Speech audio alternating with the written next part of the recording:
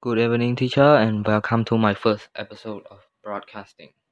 Today I'm going to tell you about an interesting topic is being hyperactive is a bad thing. Before we go further, let's know what is hyperactive. Hyperactive refer to constantly do other activity and being easily distracted, being aggressive and impulsive.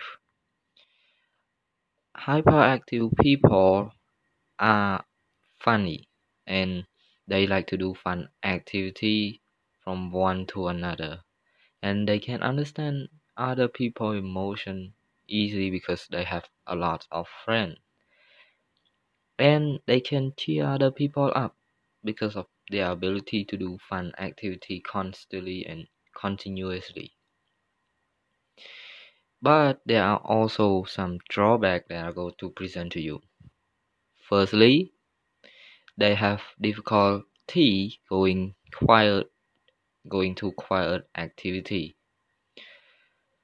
By that it is straightforward. For example, reading. Reading requires you to concentrate on the book and sit still and being quiet and read. But hyperactive people cannot stand it. They just thought that is so bored. They cannot stand it anymore. They cannot do it anymore. They just want to finish up this reading section and go to another one. And secondly, they have an impulsive behavior. They like to do something that they want to do. They just thought of it, they do it. They have the gut to do anything whatever they want. For example, running away from the house or chase after unknown creature. And thirdly, they are easily being distracted. They cannot focus on something or concentrate on one thing. If their fun stuff come up, they are rather go to the fun stuff instead of this activity or the activity that they are being in right now.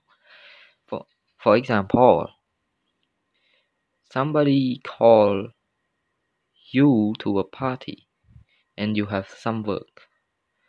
But if you are a hyperactive person, you will drop that work and go to that party.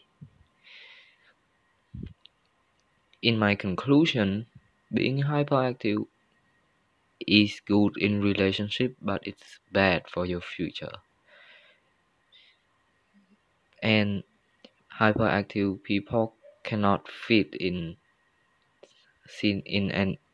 a difficult situation like must be quiet or must concentrate on something. Their impulsive behavior make it hard to control them too. Thank you for your listening.